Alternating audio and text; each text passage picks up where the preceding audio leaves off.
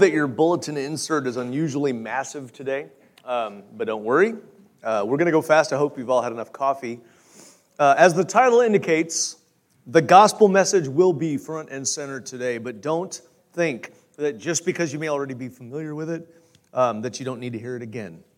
All right, I am convinced that our culture, and historically every culture, are just saturated with counterfeit, I'm going to put air quotes there, gospels, that they make great claims to those that believe them, but they never measure up. The true gospel of the Bible is the only trustworthy message to guide us through this world and into the next. So if you would, please open your Bibles. The first passage we're going to look at today is Acts chapter 15, verses 1 and 2. And while you're turning there, I want you to just be forewarned that there is going to be a lot of different scriptures in use today. And I hope you have your Bibles out, and I hope you're trying to keep up.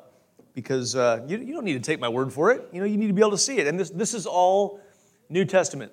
So that's helpful. If you don't know where the books of the Bible are, just know we'll be in kind of the last fifth or so of it, the last 20% of the Bible. All right, so remember Acts chapter 14, the Apostle Paul, his partner Barnabas, they've just come back from the first missionary journey, which they started out with their home base there in Antioch, and they were spending a lot of, they went around all these different places, came back, and they were spending time with the disciples. That's how chapter 14 ended. But, starting in chapter 15, but some men came down from Judea and were teaching the brothers, unless you are circumcised according to the custom of Moses, you cannot be saved. And after Paul and Barnabas had no small dissension and debate with them, Paul and Barnabas and some of the others were appointed to go up to Jerusalem to the apostles and the elders about this question. Let's pray. Father, please open our hearts to the truth. In Jesus' name, amen. So it took me a while to figure out whether to keep going or to stop just after verse 2, because once the story gets going, there's a lot to it. And so I think it's good for us to pause and to consider what the church was already having to deal with in just the first decade or so of its existence. Already there were people trying to dilute the purity of the gospel message, and Paul rightly understood this to be a major problem. And in fact, he was convinced that continuing that direction could spell spiritual disaster for anybody who accepted that falsehood instead of the true gospel. So we're going to start again at verse 1. Okay. But some men came down from Judea. Where's Judea? Israel, thank you. Yes, okay. Remember, they were in Antioch, right, which is 300 miles roughly north of Jerusalem, which is the capital of Judea. Who lived in Judea? Jews, right, Judeans, Israelites, right. Okay, so there would have been a lot of Jewish Christians. In fact, almost all Christians early on were Jewish converts who believed on Jesus Christ. And they rightly realized that he had fulfilled the law and the prophets. And he had inaugurated the new covenant, but there would be others who were trying to kind of squeeze Christianity into their own mold. And to them, it was just another sect of Judaism, basically. So anyway, they came from Judea and were teaching the brothers. Now, this is where it's super important for us to take notice, because these men from Judea, I'm going to move this down because it's popping. All right. These men from Judea were actively trying to convince other people to accept a different version of what had already been taught by the apostles. And so simply put, if you were just going to make it one succinct sentence, which I think is what Luke did here, their message was, unless you are circumcised according to the custom of Moses, you cannot be saved. So let's pause here, okay? Why would they say that?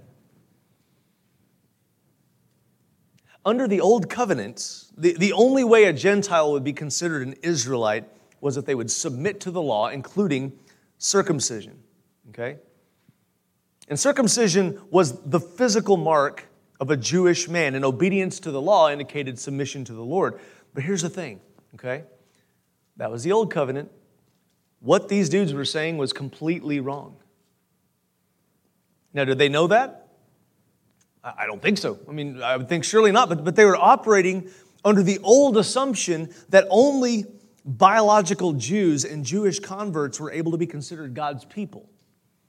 And thus it made perfect sense to them that a person couldn't be a Christian unless you were a Jew first. Okay? The people that believed this, that promoted this line of reasoning, were called Judaizers. But again, the problem is that they were wrong, and not just sort of wrong, wrong, but like super incredibly, really crazily wrong.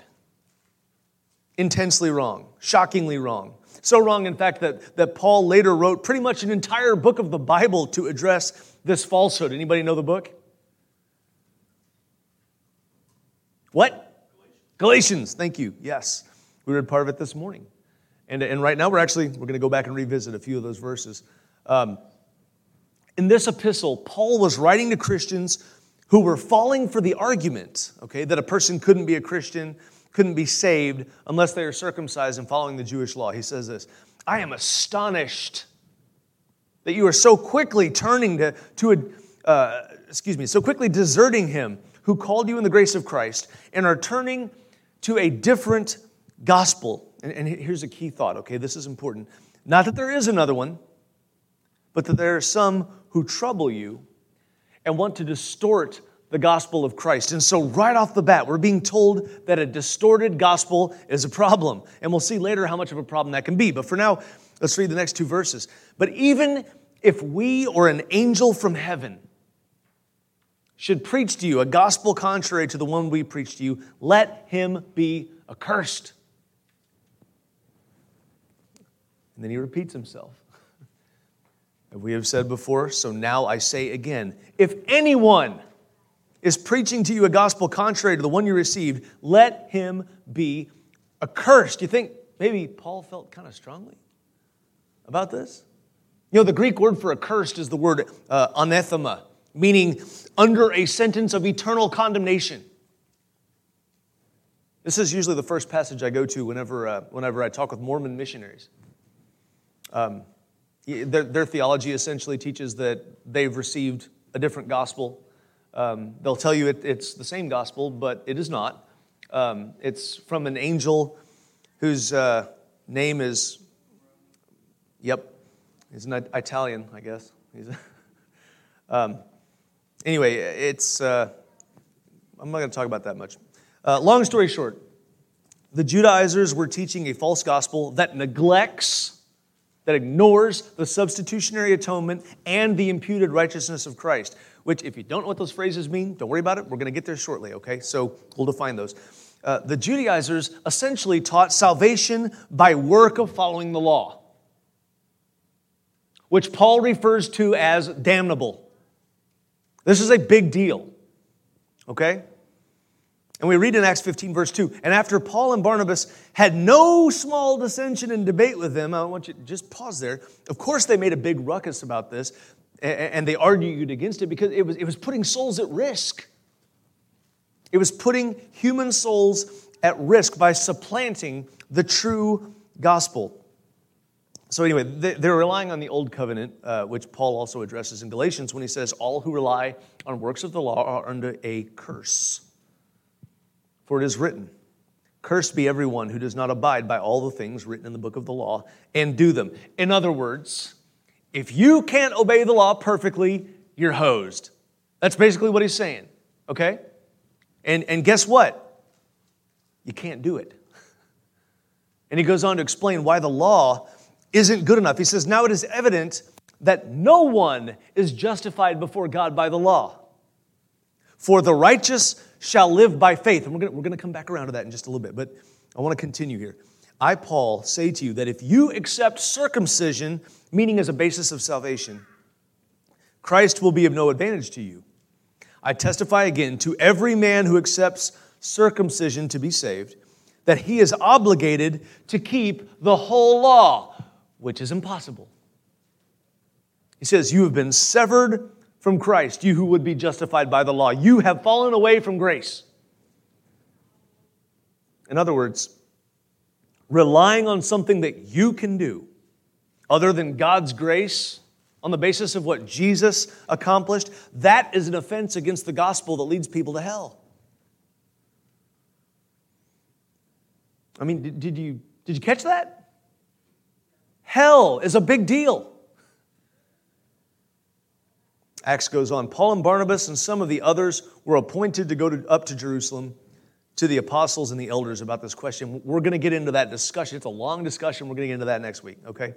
For today, I want to focus on the gospel that Paul is so adamant about keeping pure, about keeping it undiluted. Anybody remember? We read it earlier today, so I hope you remember. Where there's a summary, a brief summary that Paul gives of the content of the gospel. 1 Corinthians 15. Yes, that's right. It's in 1 Corinthians 15. I reference it a lot. I'm kind of hoping you guys eventually will go, oh yeah, 1 Corinthians. Just starting in verse 1, Paul writes this, "Now I would remind you, brothers, of the gospel I preached to you, which you received, in which you stand, and by which you are being saved, if you hold fast to the word I preached to you, unless you believed in vain." What he's saying is, the following message is what you need to know, to accept in order to be saved, okay? So he says, "For I delivered to you as of first importance what I also received, that Christ died for our sins in accordance with the Scriptures. He was buried. He was raised on the third day in accordance with the Scriptures. And then he appeared," and he gives this long, long list of witnesses to the living Christ, including himself. So they're right there. That is the gist of the gospel message that Paul and Barnabas preached. We see it all over the book of Acts. So Christ, whom we know is Jesus, the Son of God and God the Son, died for our sins as payment for our sins, and was buried as prophesied, and he rose from the dead, also as prophesied, and was seen by multiple eyewitnesses. That little section right there, died for our sins, that's super deep.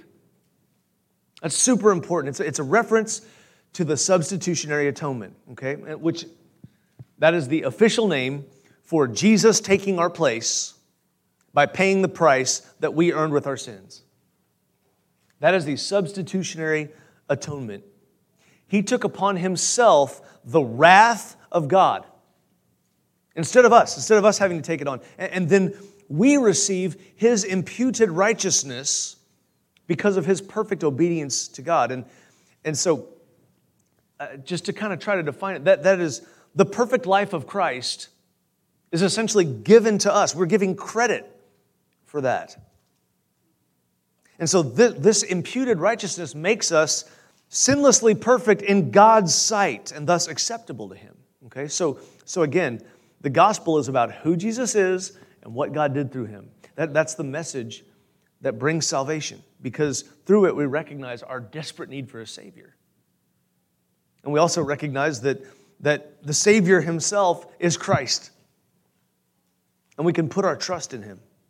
We can put our trust in him and in what God did through him for our salvation. So if you truly believe this, if you've put your faith in Christ, Scripture indicates that you are born again to new life in him. However, today, just like in the first few years of the church, there have been many counterfeit so-called gospels that have tried to draw our attention away from the true gospel. And I want to spend some time today discussing some of those so that you will be able to recognize them and keep from falling into a dangerous trap, essentially. So let me quickly address two things before we go into that. First, you may wonder, why are we looking at the counterfeits instead of the real thing? You know, there's this old story about Federal Reserve agents and how the way that they, and it's true, I mean, the way that they learn what's counterfeit and what's not is by studying real currency, right? So that they can, when they get to know it really well, and so they have an understanding of when they come across something fake, they can say, hey, I know that's not the real deal. That's a counterfeit. And that's a great illustration, but it doesn't perfectly transfer to reality, okay? Because we've all grown up using real money. I don't think any of us, had parents with a printing press in the garage, that was cranking out fake bills. Some of you may have had Confederate money, but anyway, sorry. But so here's the thing. To put it bluntly, we know what money looks like, but many of us have either grown up under the influence of a false gospel and we haven't realized it, or we've been fooled by our culture into accepting something as a part of the gospel that isn't. And so what I want to do today is identify some of the marks of false theology so we'll recognize when they depart from truth. And also, since I try to share the biblical gospel every time I preach, so I don't feel bad about spending some time debunking the fake ones, okay? So secondly, I want to clearly state this, okay? Most of us in our fallen human understanding, we probably assimilate or syncretize some false beliefs that dilute the purity of our Christian message. And so, understand, I'm not saying our theology has to be flawless to save us. Okay, we are saved by faith in Christ as expressed by the gospel message. And we can be wrong about some things and still be saved. Okay, I want to just make sure that you understand that. But there's at least one false gospel that is so contradictory to the true gospel that we cannot hold both. And that's what Paul's talking about to the Galatians. And that said, I don't necessarily believe that all of the others that we're going to look at will necessarily condemn a person who is misled by them. I think one can accept the true gospel and still be deceived in certain areas. Okay? But that said, all seven of these can be very dangerous to a person who's led astray by them. Because what it does, it transfers your faith or it transfers your affections off of God and onto something else. So after doing a good amount of research and hearing hearing and reading what other people have said about it and thinking a lot about it, I think there's at least 7 false gospels that we encounter in the culture today. And by the way, I want to clarify, these false gospels, they exist in the evangelical world. Okay, I'm not talking about cults like the Church of Jesus Christ Latter-day Saints or Jehovah's Witnesses or New Age cultists. These are heresies, okay, that you are likely to see. The ones we're going to look at today are you're going to see them in mainline churches. You're going to come across these if you go visit various places across America. I'm going to ask you this real quick. Why don't y'all stand up? This is the longest sermon I have ever written, and so I want you to stand up and stretch for a second. Get a little bit of... We're almost to the halfway point, but we're not yet. So you might roll your shoulders a little bit, Go get some coffee if you need it. Put your pillow away, Dave.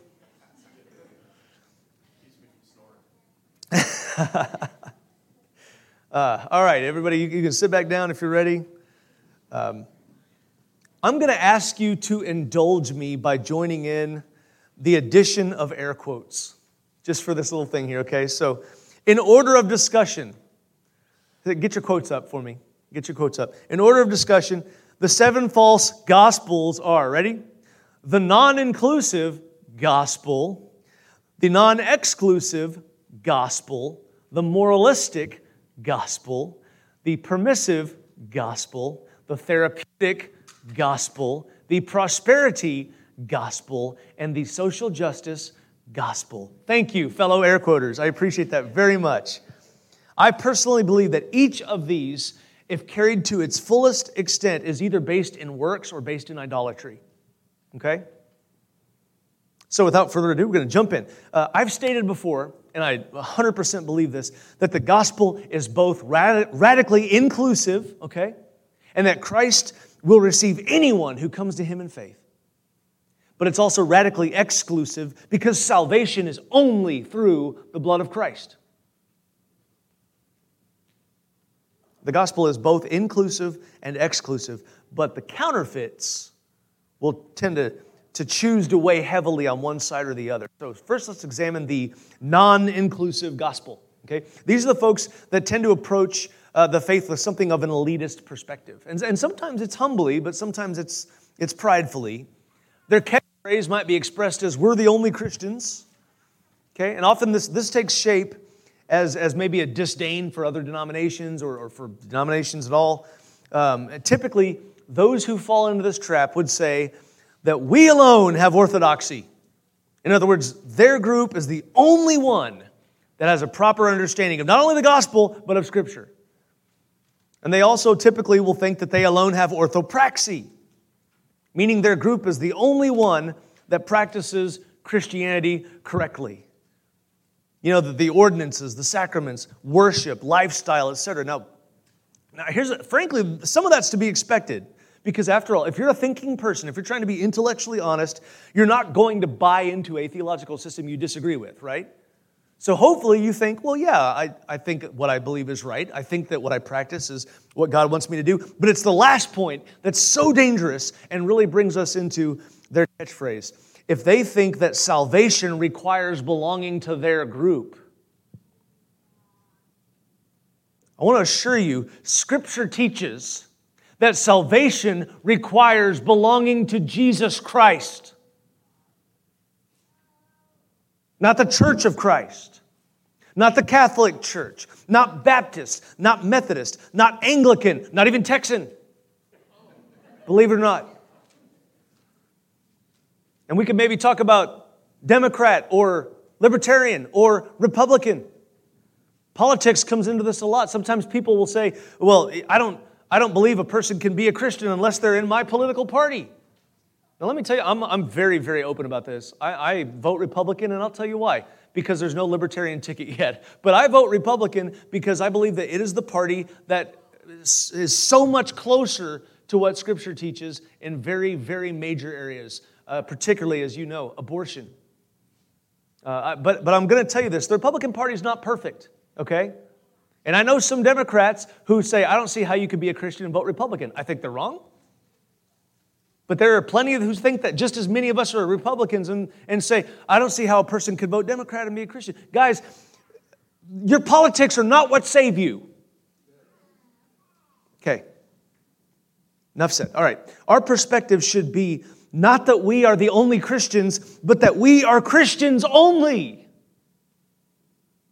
Instead of identifying with a particular group of believers, let's identify with the person we believe in. Right? Can I get an amen? Thank you. Jesus himself said, for God so loved, not just a few. God so loved the world that he gave his only Son, that whoever believes in him should not perish, but have eternal life. Do you hear any denomination mentioned in there? I don't. Later in John 5, Jesus said, truly, truly, I say to you, whoever hears my word, there's that pesky whoever again, whoever hears my word and believes him who sent me has eternal life. He does not come into judgment, but he has passed from death to life. That's Jesus who said that. It's pretty powerful. I mean, was it unclear? No, okay. So that's where the non-inclusive gospel disintegrates into oblivion, okay? But what about its cousin, the non-exclusive gospel? People who fall under this umbrella are often labeled as universalist, although that's not technically correct. Universalists believe everyone goes to heaven, while most people who identify as Christian and still ascribe to this lie here would be more likely to say all roads lead to heaven, meaning that anyone who sincerely believes any faith is acceptable to God. And they tend to use the old 3 blind men handling an elephant. You've heard this, right? Describing an elephant, or 4 blind men. In case you haven't heard it, the story goes, there's 3 or 4 blind men, and they're supposed to describe an elephant, but they're touching different parts of the elephant, right? So one says, feels the side, the elephant's like a wall, and one grabs his leg, he's like a column, and one is holding the ear, he said, the elephant is like a big leaf. One grabs the trunk, the elephant is like a snake, So they all have these different ideas of what the elephant is. And so for these folks who believe in the non-exclusive gospel, truth, generally speaking, truth is always considered to be subjective. Okay? It depends on what part of the elephant you're touching, is what they would say. And because of that, they will typically argue that all religions are equally valid. Okay? They think that Christians, Jews, Muslims, Hindus, etc., all in the same place spiritually, all worship the same God. And for them, unity is valued over all else, including over objective truth. And these are the folks that you'll find them championing, is that a word? Supporting interfaith worship services. And they'll claim that we're all worshiping, the same God. Here's the thing, okay? The elephant in the room has already clearly spoken. Okay? For the purpose of opening the eyes of the blind. God himself, through the Word and through the Word made flesh. Okay, because Jesus said, if you've seen me, you've seen the Father. God has revealed himself to mankind saying, this is who I am. We don't have to guess. He tells us really openly who he is. And Scripture makes it clear that Jesus is the only way to the Father. How do we know? He said so. If he were just a wise guy or a good teacher, would he make a comment like that? He said, I am the way, the truth, and the life. No one comes to the Father but through me. That's pretty clear. And then on top of that, you got the Apostle Peter, when he's speaking to the Sanhedrin, he said, there is no other name under heaven given to men by which we must be saved. Jesus is it. To deny him is to deny the Father. So again, the biblical gospel is both radically inclusive and radically exclusive. So now we come to the false gospel that Paul was writing about, one that completely disregards the gospel of grace. I've referred to it as the moralistic gospel. Not because it insists on good morals, which obviously God commands, but because its view of salvation is works-based. And their catchphrase might be, God saves those who keep his law. Or even God saves, I'm not going to go there yet. Yes, I will. Or even God saves good people. And the irony of this perspective is that it's really a reflection of nearly every single other religion there is in the world. Besides Christianity. You know, almost every religion teaches a works. Islam, for instance. You guys know I've been having great conversations with my neighbor across the street. He tells me about Islam. I tell him about Jesus. You know, their faith teaches that Allah weighs in the balance a person's, the amount of sin in their life versus the amount of good works that they've done. And if the scale tilts, you know, the right way, then God will forgive their failures and he'll accept them on personal merits. Sadly, many professing Christians have a similar view. And of all the possible false gospels, this is the one that most blatantly contradicts the truth. So much so, again, that Paul specifies a person who thinks following the law will save them is cursed. Now, it's been rightly pointed out that Paul wrote Galatians with regard to Judaizers who are trying to get people to follow the Old Testament. Okay, so oftentimes people will say, well, the new covenant still requires us to do good works, though, before we can be justified. But here's the thing. Is that what the Bible teaches? No. If you read Romans 4, Paul talks about the one who is justified without works. It is by grace, through faith. We're going to see that in a moment, but before we do that, just let me mention a couple of other traits that often mark a person who are deceived by the moralistic false gospel. They will often see sins as the problem afflicting us rather than sin. You know, because they view our actions as the issue, as the problem, instead of our depraved hearts.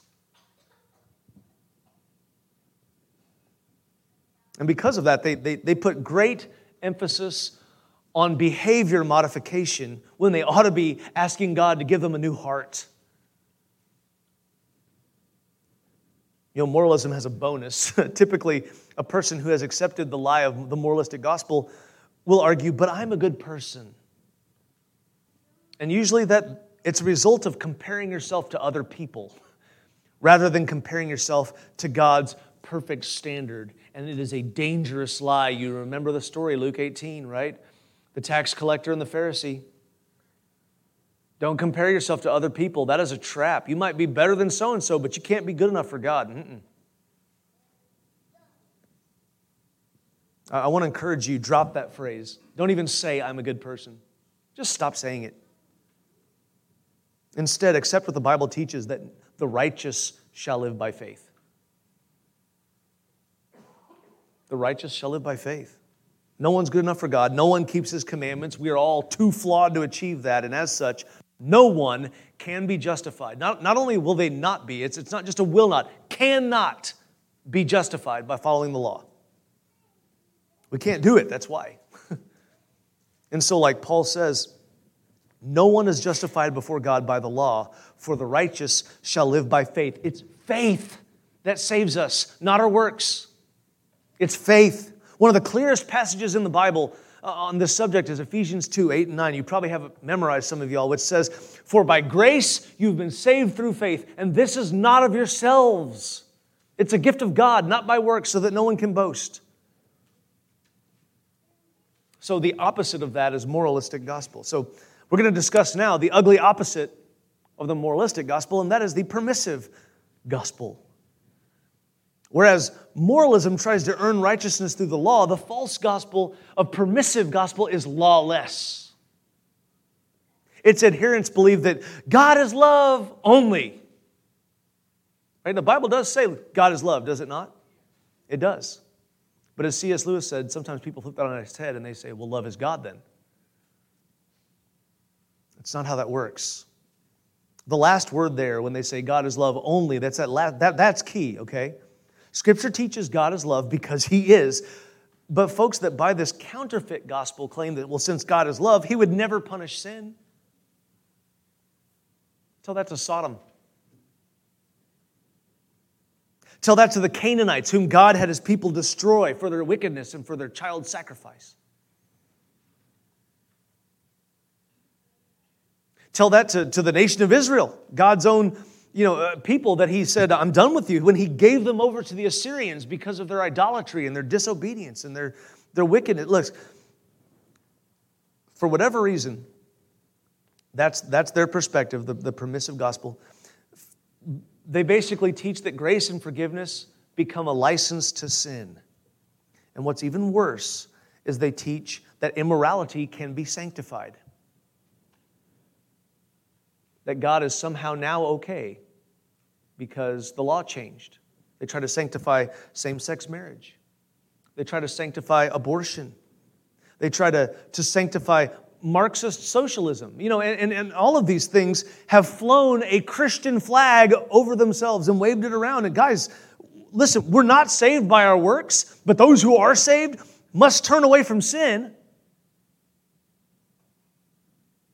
Those who have succumbed to this pernicious counterfeit, they believe that Jesus can be our Savior, but without ever really being our Lord. And I think they're deceived.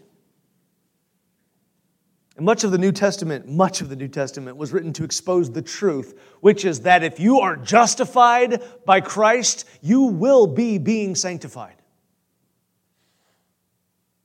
Sanctification always follows justification. Now, did you realize this was something that kind of hit me? And I was like, wow, when I was studying for this, and maybe I knew it a long time ago, but I guess I'd forgotten. I don't know, or maybe I never knew it. But this is part of why Jesus died. Not just so that we could be righteous before God, but so that we could become more like Him in this life too. Did you know that? It's part of why He died. It's not just what He commands, it's why He died. Not simply that we might be justified, but that we might be made holy in Him. Scripture bears this out. Titus 2, it says that Jesus Christ gave Himself for us so that we could be lawless. No, He gave Himself for us to redeem us from all lawlessness and to purify us, to purify for Himself, it says, a people for His own possession who are zealous for good works. There's your works. That's what justification does to us. It sanctifies us. We desire to do good works. Listen, if you think God is going to just smile and wink at wickedness, remember that God is not only love. Scripture also teaches He is a consuming fire that consumes His adversaries. He does not allow sin in His presence, which is why each of us sinners, us vile wretches, each of us must be covered by the blood of Christ. I heard recently that somebody has rewritten the first verse of Amazing Grace and removed the word wretch. That's so sad. Right? I know. If you've truly been born again by the Holy Spirit of God, you can look at yourself and you can know, I am a wretch. I do not deserve this goodness, this kindness that God has lavished on me through His Son. I don't deserve it. Why would you want to take that out of the song? Because you don't get it. Anyway, sorry, not in the notes. Just God wants us to be covered by the blood of Christ and to act like it. And we're going to look at some more scripture, one more scripture really that addresses this because I think it's too important to leave out. This is from the book of 1 John, which, I mentioned it this morning. It contains a magnificent series of litmus tests to determine whether a person is truly saved. Paul says, examine yourself to see if you're in the faith. Well, this is how you do it. Read 1 John and apply these. He says, okay, anyway, just listen.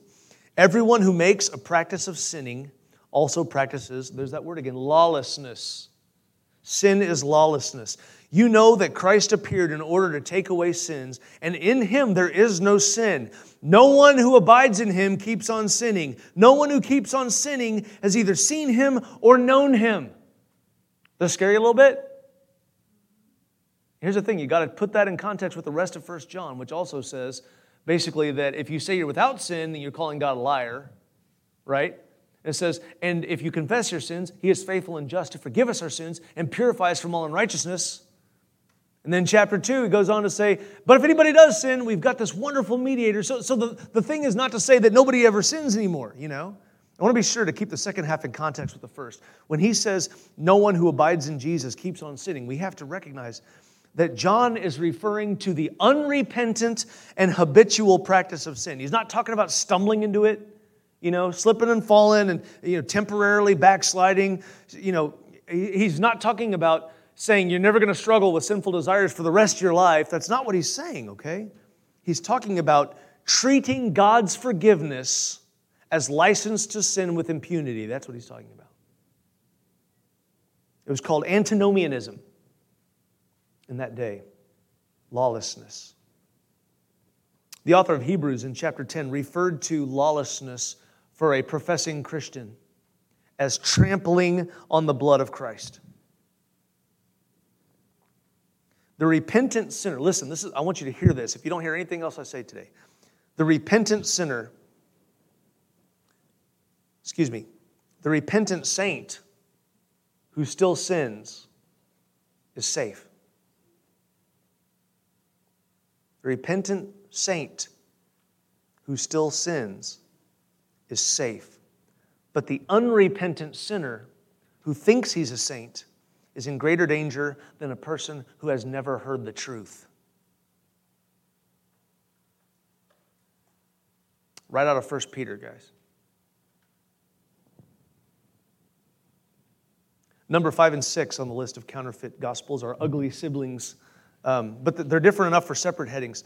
First is what is known as the therapeutic gospel, which is typically just a man-centered religion that caters to self-centered people. Their catchphrase might be, God wants me to be happy. And in this warped view of Christianity, the gospel isn't really about the glory of God as it's shown in His love for sinful man and sending His Son. Instead, the good news is really about me. It glorifies me. That's the therapeutic gospel. Please understand, there is a very healthy type of God esteem that comes from wrapping your mind around the biblical gospel and realizing how much God loves you, okay? But when the focus is on self-esteem, it's no longer about God's glory. And folks in this camp would say that the purpose of faith is for my self-actualization. I believe in order to see my dreams come true. It's kind of a Christianized version of the power of positive thinking. People who teach this will often take scriptures like Psalm 37:4. You may be familiar with that one. Delight yourself in the Lord and He will give you what? The desires of your heart. People who teach us will flip scriptures like that upside down. And instead of seeing it as delighting in the Lord results in getting more of the Lord, they think, well, God desires to fulfill all my wishes. And that's not God. What is that? That's a genie. Yes. Yes. If we're after God purely to get what we want, which is something other than God, guess what that is? That's mercenary. That's what that is. And don't get me wrong, God promises us wonderful things when we seek Him, but those things were never supposed to be the point. His ultimate desire is not to make us happy. Scripture teaches that God wants to make us holy. He wants to sanctify us and make us more like His Son, which glorifies Him in the process because He's taking a wretch like me.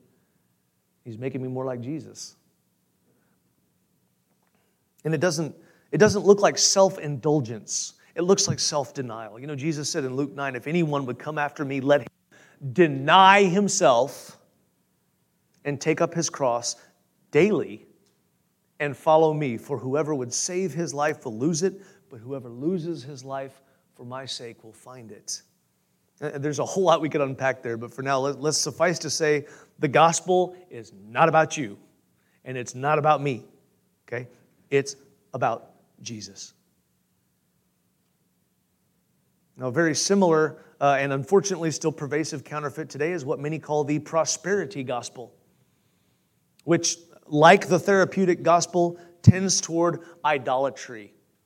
Well, possibly it might even be more presumptuous because it sometimes seems to take on God's responsibilities, and I'll explain what I mean shortly. But the catchphrase of a person deceived by this counterfeit might be, faith gives me health and wealth. I know we are all familiar with people who've grown famous, you know, from teaching this over the years. Big name, big hair, you know. But most of the time, they get rich and their followers don't. Some of the teachings that they espouse are good Christians will achieve worldly success. That's what they say. Health and wealth are the two main things, but power often and prestige and position are named as well. And the theology typically goes like this. If you just believe hard enough, God will give it to you. Does it sound familiar? Yeah. Bingo! Yeah, it was The Voice, wasn't it? 150 pounds of steel. No, anyway, he actually said that. I'm sorry, I didn't. I watched him twice for a laugh. I'm sorry. I probably shouldn't say that, but he said this is my Bible. He said today's passage is going to be from John chapter 10, and he quotes, and he says, you will know the truth, and the truth will set you free. And the very next sentence was, today we're going to talk about dieting. I'm not joking. It's awful. It's moving on. I lost my train of thought. Sorry, I got to find my spot on the manuscript here. It's a more concrete thing than the therapeutic gospel. Like the therapeutic gospel says, God wants me to be happy. This says, God wants to give you X, Y, and Z. Okay? And one of the most damaging things about this belief is that a person's circumstances are often attributed to their faith or their lack thereof. So if you're not rich and successful, this teaching says, well, you must not have enough faith, right? That's what they say. This, in spite of the fact that Jesus warned about the dangers of wealth and the danger of materialism more than any other single subject that he talked about. This teaching also says that people of faith shouldn't get sick because God doesn't want believers to suffer. You know, even more than the last point, I think this is very plainly and provably false from the Scripture, but we'll get there. The prosperity gospel also famously teaches that we can name and claim blessing in our lives. By misapplying various scriptures, the teaching goes that we can speak things into being.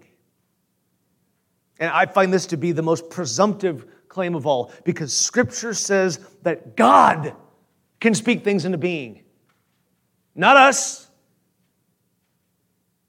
If you're God, raise your hand. For the record, no one's hand is up. We don't have this capability. Anyway. So let's talk about how the Bible itself responds to these claims. Perhaps the most obvious is, despite what prosperity teachers might claim, our best life is not now. Amen? Okay, frankly, I don't find this counterfeit to be the most dangerous of the seven. It's But it is the one I can come up with the most scriptural examples right off the top of my head to just destroy it with, okay? Because the prosperity gospel is not biblical, like, at all. You really have to proof text and pull things completely out of context to make it say the things that people try to make it say. Jesus stated to his disciples that the world would hate them, right? He said they're going to persecute you. He said they're going to mistreat you. And just going through the list of the 11 remaining apostles after Judas and how they all died, not a single one of them was rich. Not a single one. And the only one that lived to old age was John. And by the way, they tried to boil him in oil. They just couldn't get it hot enough. The Apostle Paul, who is the most faithful Christian to ever live, okay, referred to a thorn that was given to him in the flesh, a messenger of Satan to harass him, to keep him from becoming conceited. He says, 3 times I pleaded with the Lord about this, that it should leave me. But he said to me, my grace is sufficient for you. My power is made perfect in weakness. So I guess it was the Lord's will for him to suffer this malady. It was also Paul who wrote, indeed, all who desire to live a godly life in Christ Jesus will be promoted. Oh, wait, that's not what he said. He said, we'll be persecuted. Suffering, if suffering is one of God's ways of sanctifying us, which Scripture repeatedly says it is, maybe we shouldn't assume that life is going to be hunky-dory and pain-free. I was talking to my dad about this sermon, and I was telling him about the prosperity gospel. He said, oh yeah, go try to preach that in a nursing home. It's just so provably wrong. Oh, Paul also said, God gives life to the dead. God gives life to the dead and calls into existence things that do not exist. So see, God has sovereignty. In other words, to name and claim things. And as far as I've seen, Scripture doesn't give us that right. All right, we're going to finish up. You may have noticed these first 6 counterfeits kind of come in pairs. They're either, opposites or fraternal twins. But this last false gospel, this has ties to the moralistic gospel, but it's unique in its ubiquity in the evangelical church. And by that I mean it's everywhere. It's everywhere. Because it has saturated our culture in just the last few years. This dangerous counterfeit is the social justice gospel. The social justice movement is scary because it is revisionist in almost every way. It seeks to reform society. It is refashioning history, and I believe that it is trying to replace the biblical gospel. And the social catchphrase for this movement, they'd probably say that their catchphrase is justice for all or equity for everyone, but I think what it really preaches is atonement through social action. And this isn't as well known as it ought to be, I don't think, which is why this is so widely accepted in the church and so dangerous. Many pastors, including famous pastors, have been making statements that the biblical gospel is incomplete because they claim social justice is a gospel issue, when in fact it is not. Now, treating people rightly and fairly is a moral issue, and Christ commands it, okay? And so you got to understand this. Those who believe the gospel, we should be working really hard to be loving and gracious to all. And we should be really striving to be just and to be merciful. And we should be pushing our society in that direction. But the gospel message is clear. It's about who Jesus is and what God did, not about what we need to do. Don't mix them up.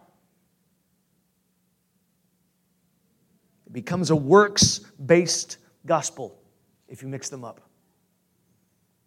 I think to confuse the message of justification with anything else is a less than pure gospel. And then to complicate matters, the social justice movement requires recompense for redemption. In order to be forgiven, it teaches many people must apologize for who God made them to be and apologize for the blessings that they've been given in their lives, and then must make restitution for the sins of other people. Now, don't get that mixed up with praying for forgiveness on behalf of your nation, because that happened in Scripture, okay? Our nation's got some awful sins in our past and our current. I'm just so hope that one day people are going to look at abortion the same way we look at slavery now. I think it's coming. But anyway, we'll get there. We'll get there. Even then, forgiveness, under the social justice gospel, forgiveness is never really fully given. It's just not. You can't ever be redeemed in their gospel, so-called gospel. Additionally, this counterfeit elevates external traits, such as nationality, skin color, financial status, rather than internal traits, such as kindness and humility. And I may do a deeper treatment on the social justice movement one day, but for today, I'll just say this. The Bible clearly denounces all of this, okay? Friends, atonement is only through the blood of Christ. That's it. Being made at one with God comes through the sacrifice of Christ. And the redemption that we receive isn't given as a result of anything that we've done or could even ever do. It's a gift. Are gifts free? Yes, they are. Romans 3 says, all have sinned, and it's the infinitive tense in Greek. It ought to say, and continually fall short of the glory of God, and are justified by His grace as a gift through the redemption that is in Christ Jesus, whom God put forward as a propitiation by His blood to be received by faith. A propitiation means a sacrifice that appeases wrath. It's free. We don't achieve redemption. We receive redemption. The Bible is clear that we should show no partiality either based on externals. That goes either direction. You know, there's a scripture in the Old Testament where it talks about when God is talking about what is just. He says, don't show favor to a rich man or a poor man because he is poor. It's about who's right in that case. Justice is justice. It doesn't need to have any kind of, modifier behind it to explain what it is. Justice is what is right. All Christians are made in the image of God, and all non-Christians are made in the image of God. But all of us who believe, we are one in the body of Christ, and we Christians need to stop focusing on things that divide us. And you're saying, well, you just talked about 7 false gospels. Yes, because we need to focus on Jesus, who unites us in grace and truth. It's not these other things. It's about Jesus. The whole Bible, from front to back, points to Jesus. He is the key.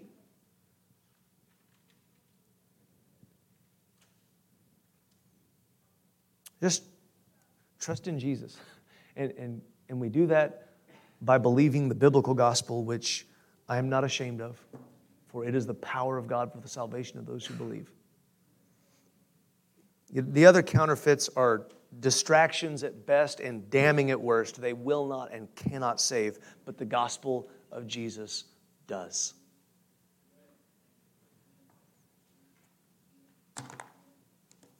So I want to encourage you, if you have not given your life to Jesus Christ, you have the chance to do that. If you believe, give your life to Him. Receive Him as your Lord. Receive Him as Savior. And if you do that, then He commands you to take the further step of making that confession of faith and letting people know and being baptized. That's what the Word teaches. But I just want to reiterate, none of us are good people. None of us are going to heaven because we're good people.